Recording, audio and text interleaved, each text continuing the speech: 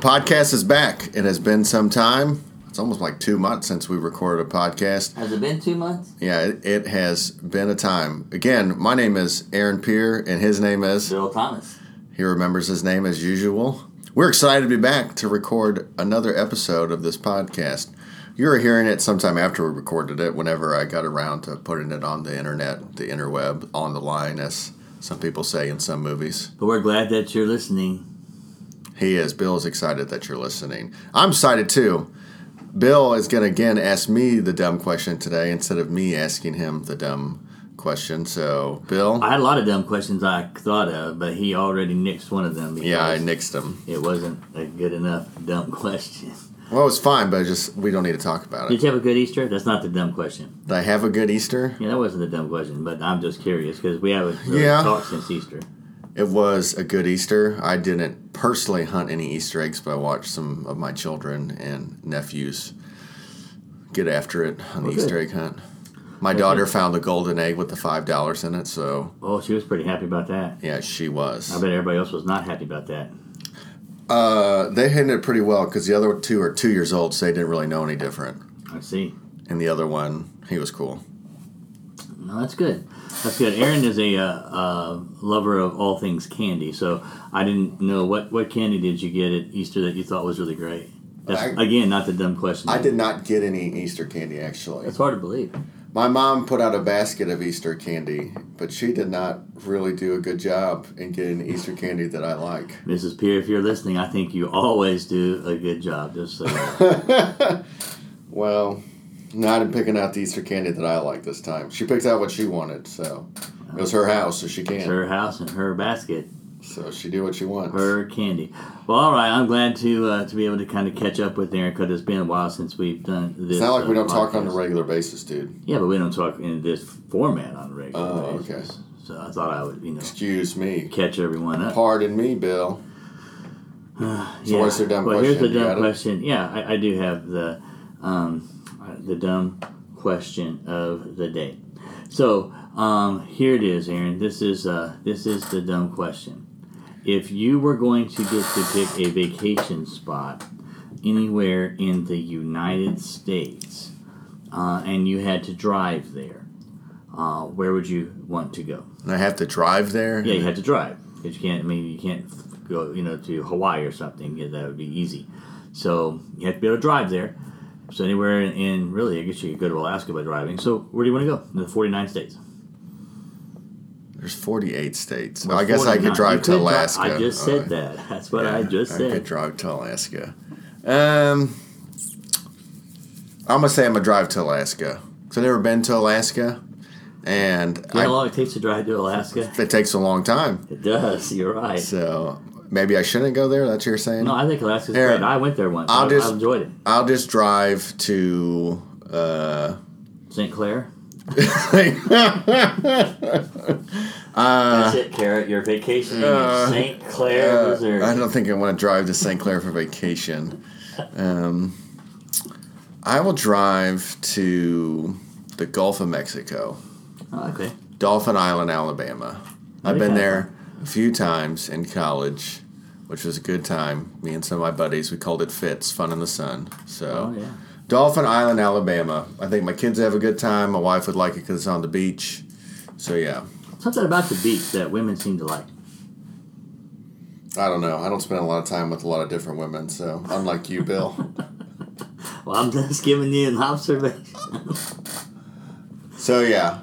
Dauphin Island, Alabama, that's where I'd go. So, that really wasn't that dumb. That was a pretty, mild question. It wasn't, something ridiculous, but it works. So, Bill, I'm going to ask you some questions today. If you guys didn't know, Bill is the leading expert in this room. We're recording this podcast on the Holy Spirit. I'm the leading expert on this side of the room. That's right. Yeah. Between the two of us, Bill is the leading expert. That's not what I said. On the my side of the room. Holy Spirit. The Holy Spirit is one of those things that can be a mystery to some people, can be one of those things people don't really care to learn a whole lot about. They hear about it like, oh, cool, the Holy Spirit, or they're just like, what is the Holy Spirit? So, Bill, I have some questions to ask you about the Holy Spirit. I feel like some people would want to know, and Some people will be curious about and maybe have even asked themselves. And so you need to answer them in such a way that makes us all educated, smarter, and have something to talk about at a dinner party where we look like smart people. Okay, wow. So there's a lot riding on your answers. Apparently. So, in the wise words of somebody telling their young child at a baseball game, don't screw it up. I wonder who that somebody was. It wasn't Paul Pierre, because I rarely ever played baseball. So my first question is, what is the Holy Spirit? I've heard you say, and I quote, the Holy Spirit is not an it. Right, I do say that. So what do you mean by that? Well, when we put a plug in, we've been doing a Holy Spirit class here at FCC for about 6 weeks. We're on week 6 this Wednesday. Well, it's almost over, so people still can't go to it. So. And that's true, but we may... It was a great class. You missed it. Aaron says in no sarcasm at all. The Holy Spirit is not an it. He is a person. He's part of the 3 persons of God. There's one God in 3 persons: Father, Son, and Holy Spirit. And they're all 3 distinct persons of God, and yet they're all God. That's the theological concept known as the Trinity. It's a difficult one for, I think, us to grasp. Hard for me to grasp anyway, but we can think about it in lots of different ways. There's the egg, there's the shell, there's the egg white, there's the yolk, but all 3 are the egg. There's I haven't heard that one before. I like it. That's one. There's this H2O, the chemical compound, is liquid state water, gas state is steam, and the solid state's ice. It's all still H2O. So that the person of God exists in 3 persons, and the Holy Spirit is one of the persons of God. So I say that he's not an it because some people make him an impersonal force. Like if you're a Star Wars fan, there's the force that's out there. It's just out there, some all powerful thing, and the Holy Spirit is not that. I don't think the Holy Spirit's, or excuse me, Star Wars is a very popular thing, so I don't know if people... It isn't popular? No, I'm just kidding. Well, it was back in my day. But the Holy Spirit's not like that force. The Holy Spirit is a person, and he's the person of the Godhead. He's a person of God that indwells us as Christians, that empowers us, that equips us, that convicts us, that is present with us to help and comfort and direct us. So Jesus said in John 14, I'm going to go, but I'm going to leave with you a comforter. And talking to the disciples, and that comforter is the Holy Spirit who will come and guided them or counselor. He called him a counselor too. He's one who will guide them into all truth and give them the words to speak and the words to say. And we believe that he also inspired those that wrote the scriptures to write what they wrote in our Bible. So the Holy Spirit is a person. Now I won't get into the whole so does that mean he has a human body and stuff like that? We don't need to talk about that. Waste our time with Well, that's real simple. I mean, personhood is who we really are inside.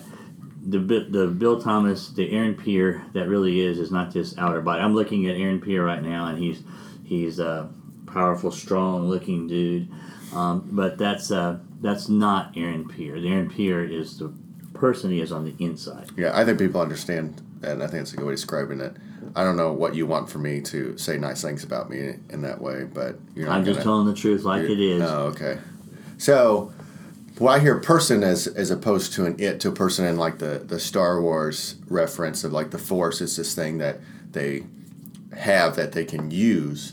So would you say, can you, like people talk about have a personal relationship with Jesus, with God the Father, can you have a personal relationship with the Holy Spirit? Like I talk to God, I talk to Jesus. Is that part of the Holy Spirit's job, to have a personal relationship with me, a follower of Christ? I think the answer is yes. That's awkward, I think, at least for me, from my upbringing, from where I grew up religiously, and my own experiences, my own walk with Jesus. That hasn't been a natural thing, but I think it is certainly possible. The Holy Spirit does have a relationship with us. He's the one that whenever I do something that I know isn't what I ought to do and feel badly about it, he's the one that's telling me that, hey, you messed up, Thomas. You shouldn't have done that.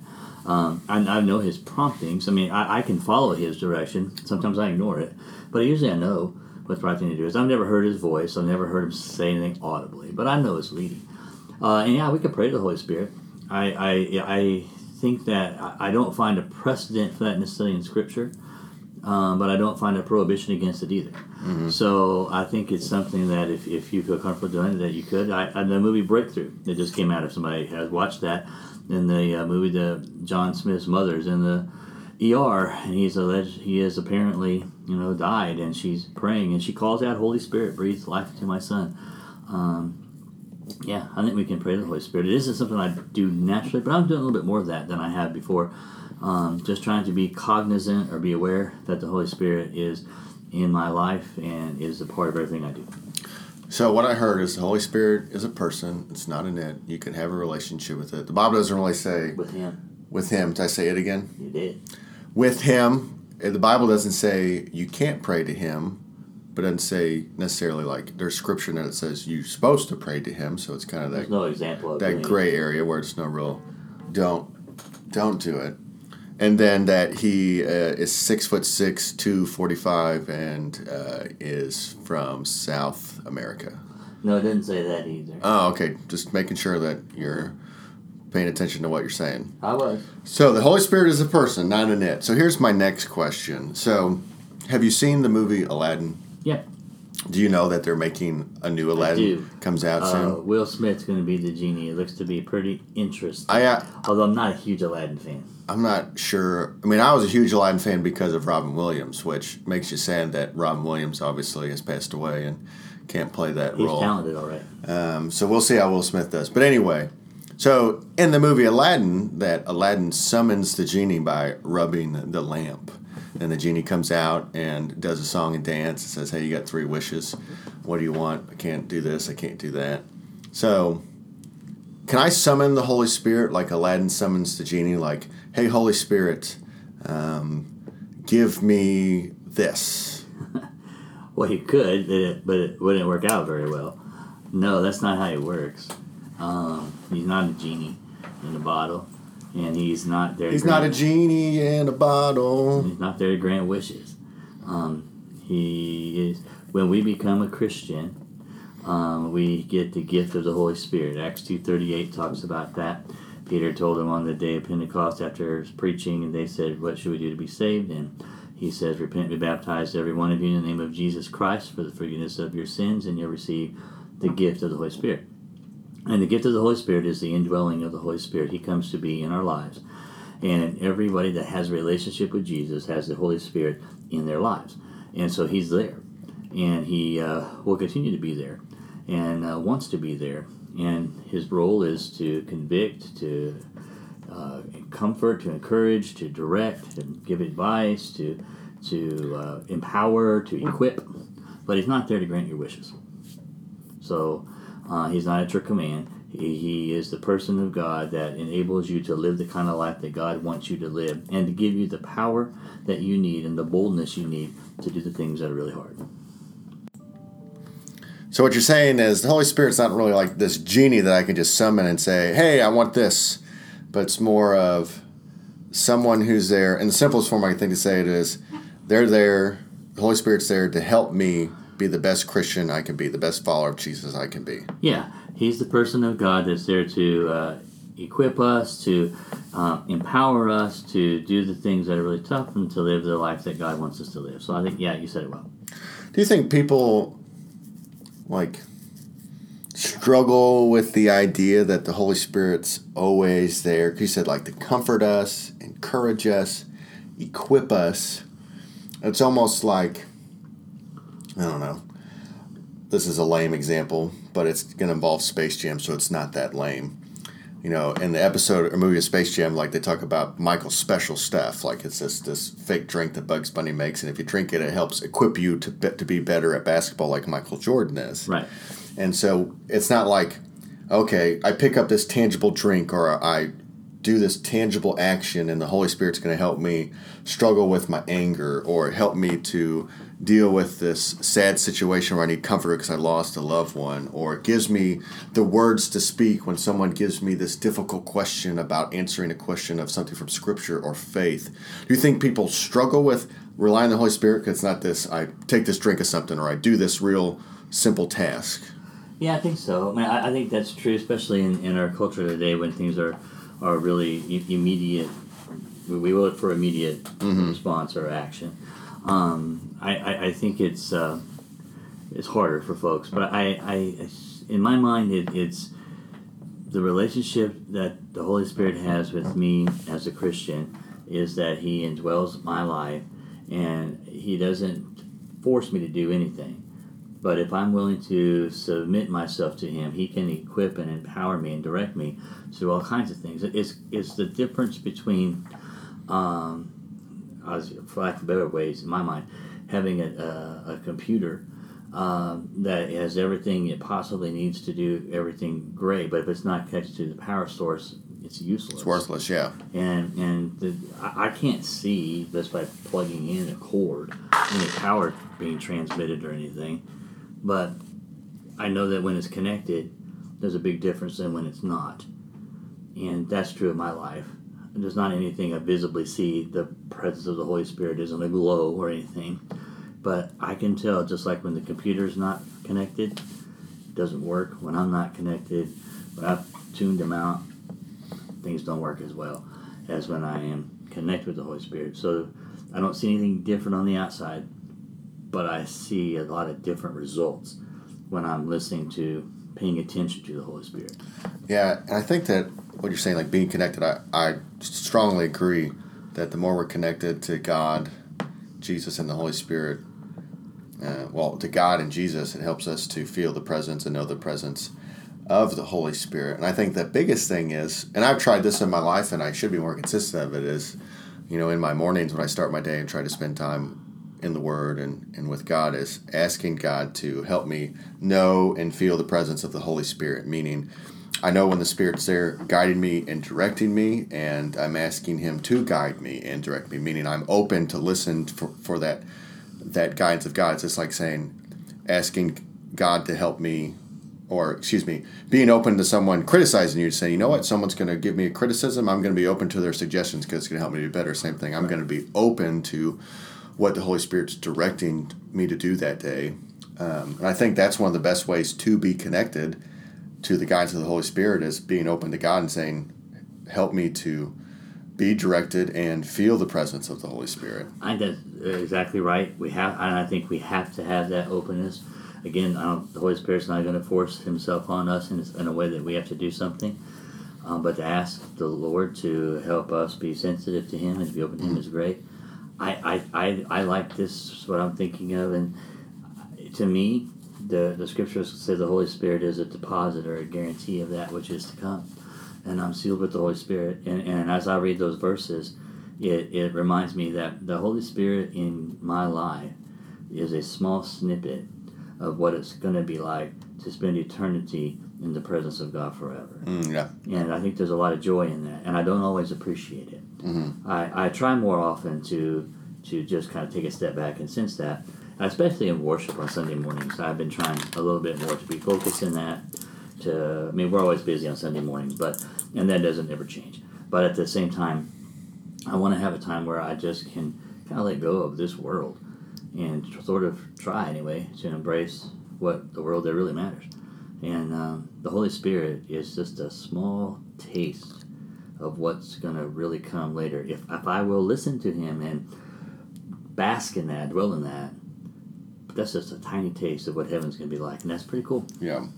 And I think for some people, like I was thinking, like what sometimes people think, like, well, I don't have this like emotional field spirit moment where I feel like the Spirit is moving in my life or my physical body. Let's say, like Bill said too, he's never heard necessarily the Spirit talk to him directly, like audibly.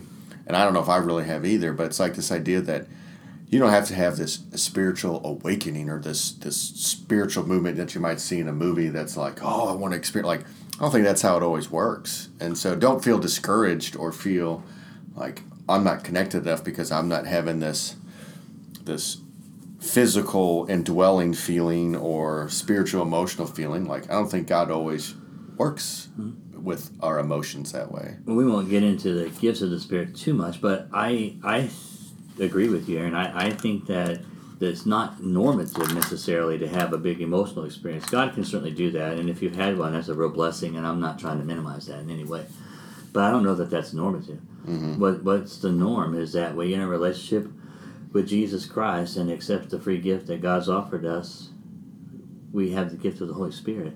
and he comes to be in our lives, and that's not necessarily a parting the heavens, the clouds, thunder experience, but he's there. Yeah.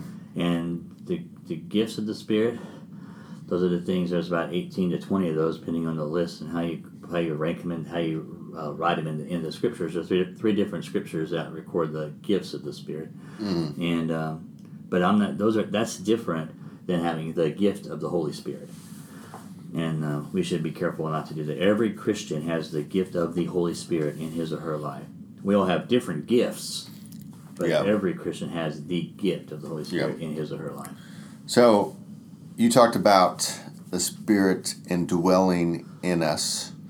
So, indwell is a fancy word that I would just assume means to be inside, live in. So apparently the Holy Spirit dwells inside of me. So, where's he at? Is he in my left calf, my liver, my lymph nodes, my right earlobe, in my hair follicles? Where's he at? That seemed like a silly question, but it's really not. People have talked about that for years. Theologians have debated that. And you even hear there's a Jesus-sized hole in your heart, and only Jesus can fill it. Yeah, which I don't disagree with, but that terminology is a little hokey for me. Right. I think that certainly our bodies are the temple of the Holy Spirit, and so I don't want to minimize our bodies as such. But as we talked about earlier, our person is who we are on the inside. And I think to limit the Holy Spirit indwelling to a spatial time component would be wrong. Can the Holy Spirit live in a body of flesh? Sure, he can if he wants to. But I think the indwelling is bigger than that. It's talking about his personal, intimate relationship with the real person that I am, with the real person that God is. And I think that takes place in a plane or a sphere that even goes beyond our physical sphere that we can see. So he's involved in every aspect of my life. I don't necessarily think that he's in this body, although I don't know that he couldn't be, but I think that he's in my life. He's in who I am. Mm-hmm. That's where he indwells. See, I'm different in the sense, I do feel like this Holy Spirit does indwell in me physically. I don't know if, where exactly, but the idea that, he's in my consciousness, and I don't know, my consciousness technically is in my brain, but my spirit and my soul, That's what I'm talking about. I don't think we disagree, because I'm talking about your person. Yeah. That's where he is. Yeah. And your person right now is in your body. Yeah. And so I think for a lot of people, and myself included at first, was what? That's really confusing. That's why I made the joke, you see my liver and my calf or whatever, because it's well, where's he at? Is he crawling up my skin and all that stuff? But I think once we realize it's that idea of anytime, any place, someone ever says you need anything, you call me anytime, that type of friend or relationship. That's the Holy Spirit. Anytime you need him, he's there. Anytime you need to call on him, you need his help, you need his direction, comforting, encouragement, the Holy Spirit's there. And he doesn't have to go somewhere to get to you. Yeah. He is with you always. So, well, good. So now I can answer the question that he's not in my liver. That's not where he chills. He's more in the thumbnail of my pinky. Thumbnail my pinky, that was a dumb saying. It was, but if that's where your person is, then that's where he's at. My person. Interesting. All right, so listen, my last Holy Spirit directed question that I have. Doesn't mean another one won't pop up, but so the Apostle Paul, the guy who used to be Saul, who murdered Christians to later point people to Christ, wrote in one of his letters about a thing called the fruit of the Spirit, which is love, joy, peace, patience, kindness, goodness, faithfulness, and self-control. Good. Did I get them all? Excellent. Joy Chartreux would be proud. So what do the fruit of the Spirit and the Holy Spirit have to do with each other? Are they connected? Is it Paul talking about something different? Well, I'm glad you brought that up. The fruit of the Spirit is different than the gifts of the Spirit and the gift of the Spirit. The fruit of the Spirit is something that ought to be seen in the life of every Christian. Okay. When you have a relationship with Jesus Christ and God through the Holy Spirit indwelling you, he produces certain things in your life. And you said it: love, joy, peace, patience, kindness, gentleness, goodness, and self-control. Those are the things that ought to be happening. And so we ought to see those fruit. And they ought to be something that is happening in us. And the Holy Spirit produces that in us if we listen to Him and if we allow Him to work. But yeah, every Christian should be developing the fruit of the Spirit to some degree or another. Not that we do it perfectly, and certainly I don't, but we ought to be trying to see that in our lives. So, we're supposed to have those things as a follower of Jesus. If our lives ought to be showing them. So, if I'm not showing love, patience, faithfulness, goodness, self-control, and the other things, what's that mean? Does that mean I'm not connected? Does it mean I'm just a bad Christian? Do I not actually have Jesus in my life? Like, what would you say to someone? Because to ask that question, like, well, I'm terrible at patience. Does that mean the Spirit's not living in me, or I'm not living? Am I going to hell? You know. I mean, I would say probably. I mean, you have to know the person. I mean, if you don't have a relationship with Jesus Christ, you don't have the Holy Spirit indwelling you, these things won't happen. Mm-hmm. But I'm going to guess that the person is sincere about their relationship with Christ. It does have the indwelling of the Holy Spirit. Sometimes we don't listen to the Holy Spirit. Sometimes we quench His work.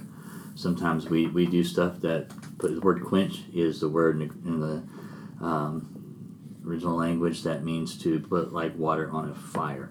And so sometimes we do that with the Holy Spirit. We douse the Holy Spirit's work. And so our sinful choices are ignoring Him, telling us what to do. We can douse that. So sometimes the fruit doesn't happen because we do something that short circuits it from developing. Sometimes I'm not listening well enough. Sometimes I just know the right thing to do and don't do it. Mm-hmm. So, I mean, it all goes back to sin. Does that mean I'm not a Christian? No, it doesn't mean that at all. It just means that I'm still struggling with what Paul wrote about, the war between my sinful nature and the Spirit, and what I know I ought to do and what I end up doing. Mm-hmm. Yeah, I would agree that just saying, well, I'm struggling in one of these areas doesn't mean, just means that you've stumbled like the rest of us, and you just got to basically pick yourself back up and try to reconnect to Christ to help you display those I don't fruits. think we see all the fruits. I don't think we see the full fruition of the fruits this side of heaven. But I think that we should be striving to allow Him to work more in us. Yeah. Well, good stuff. That's a lot of, I mean, maybe it's a lot, maybe it's not, information about the Holy Spirit. I think it's a good topic to talk about and discuss, because I think He's a huge part of the life of a Christian, and I think we should. I think people don't recognize that, though. Yeah. I think, and especially sometimes in our churches, we don't talk about Him nearly as much as we ought to. Yeah. Well, we're talking about Him now, so we should get some brownie points, or at least a custom shower in heaven, custom tile shower in heaven. I don't know about that, but I hope that you have gained a little bit from listening today, and we will be definitely praying for anybody that listens to the broadcast. The broadcast? Or the podcast. What do you think this is? I said podcast. The nightly news? No, it's not the nightly news. So here's my podcast. Here's my dumb question for you to end this, because I thought of a great one. Is it time to end? It could be, depending on how long it takes you to answer this question. So, would you rather get in a fight with a horse-sized duck? A horse-sized duck. Or horse-sized duck, or a duck-sized horse? Would I rather get into a fight? Yeah. Which one would you rather fight? Clearly the duck-sized horse. I can't stand birds, and a bird the size of a horse would be about the things nightmares are made of. Is a duck really a bird? Well, sure, it's a bird. Well, it's got wings, but the ducks fly. That's just, my gosh. Yeah. I'm thinking of, the flamingos don't fly, right? They don't fly. I don't know, but a duck's a bird, and I don't want to see a horse-sized duck this side of heaven. Horse-sized duck this side? Why are you so afraid of birds? Oh, that's a long story. We won't get into it. Good. Bill's afraid of birds. I am. And it's funny. It's arachnophobia. I've tried to convince him to go into the bird cage at the St. Louis Zoo. We were there together once. And he did not want to come in. I would never have came out. Yeah, he would have cried. Well, I would have probably died if he looked at it. All right, well, so a horse, do you think you'd win, though, in that fight? Oh, I don't know, but I'd still rather fight a duck-sized horse any day of the week. I think a duck-sized horse. You could kick a duck-sized horse, and where's it going to go? Why would you kick a duck-sized horse? You said we're fighting with it. Why'd you kick it, though? Well, if there's a fight, everything's fair. Just sit on it or something. Well, I'd probably do it too. Oh, my goodness. All right. Well, guys, thanks for putting up with that nonsense at the end. So, thanks for listening. We hope to put out some more podcasts soon. Yeah, it's been fun. Have a good day.